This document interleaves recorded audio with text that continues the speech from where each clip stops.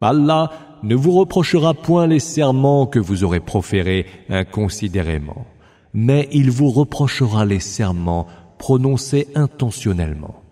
Pour expier, kafara, un tel parjure, il vous faudra nourrir 10 pauvres de ce que normalement vous donnez vous-même à manger à vos proches, ou les habiller, ou encore affranchir un esclave.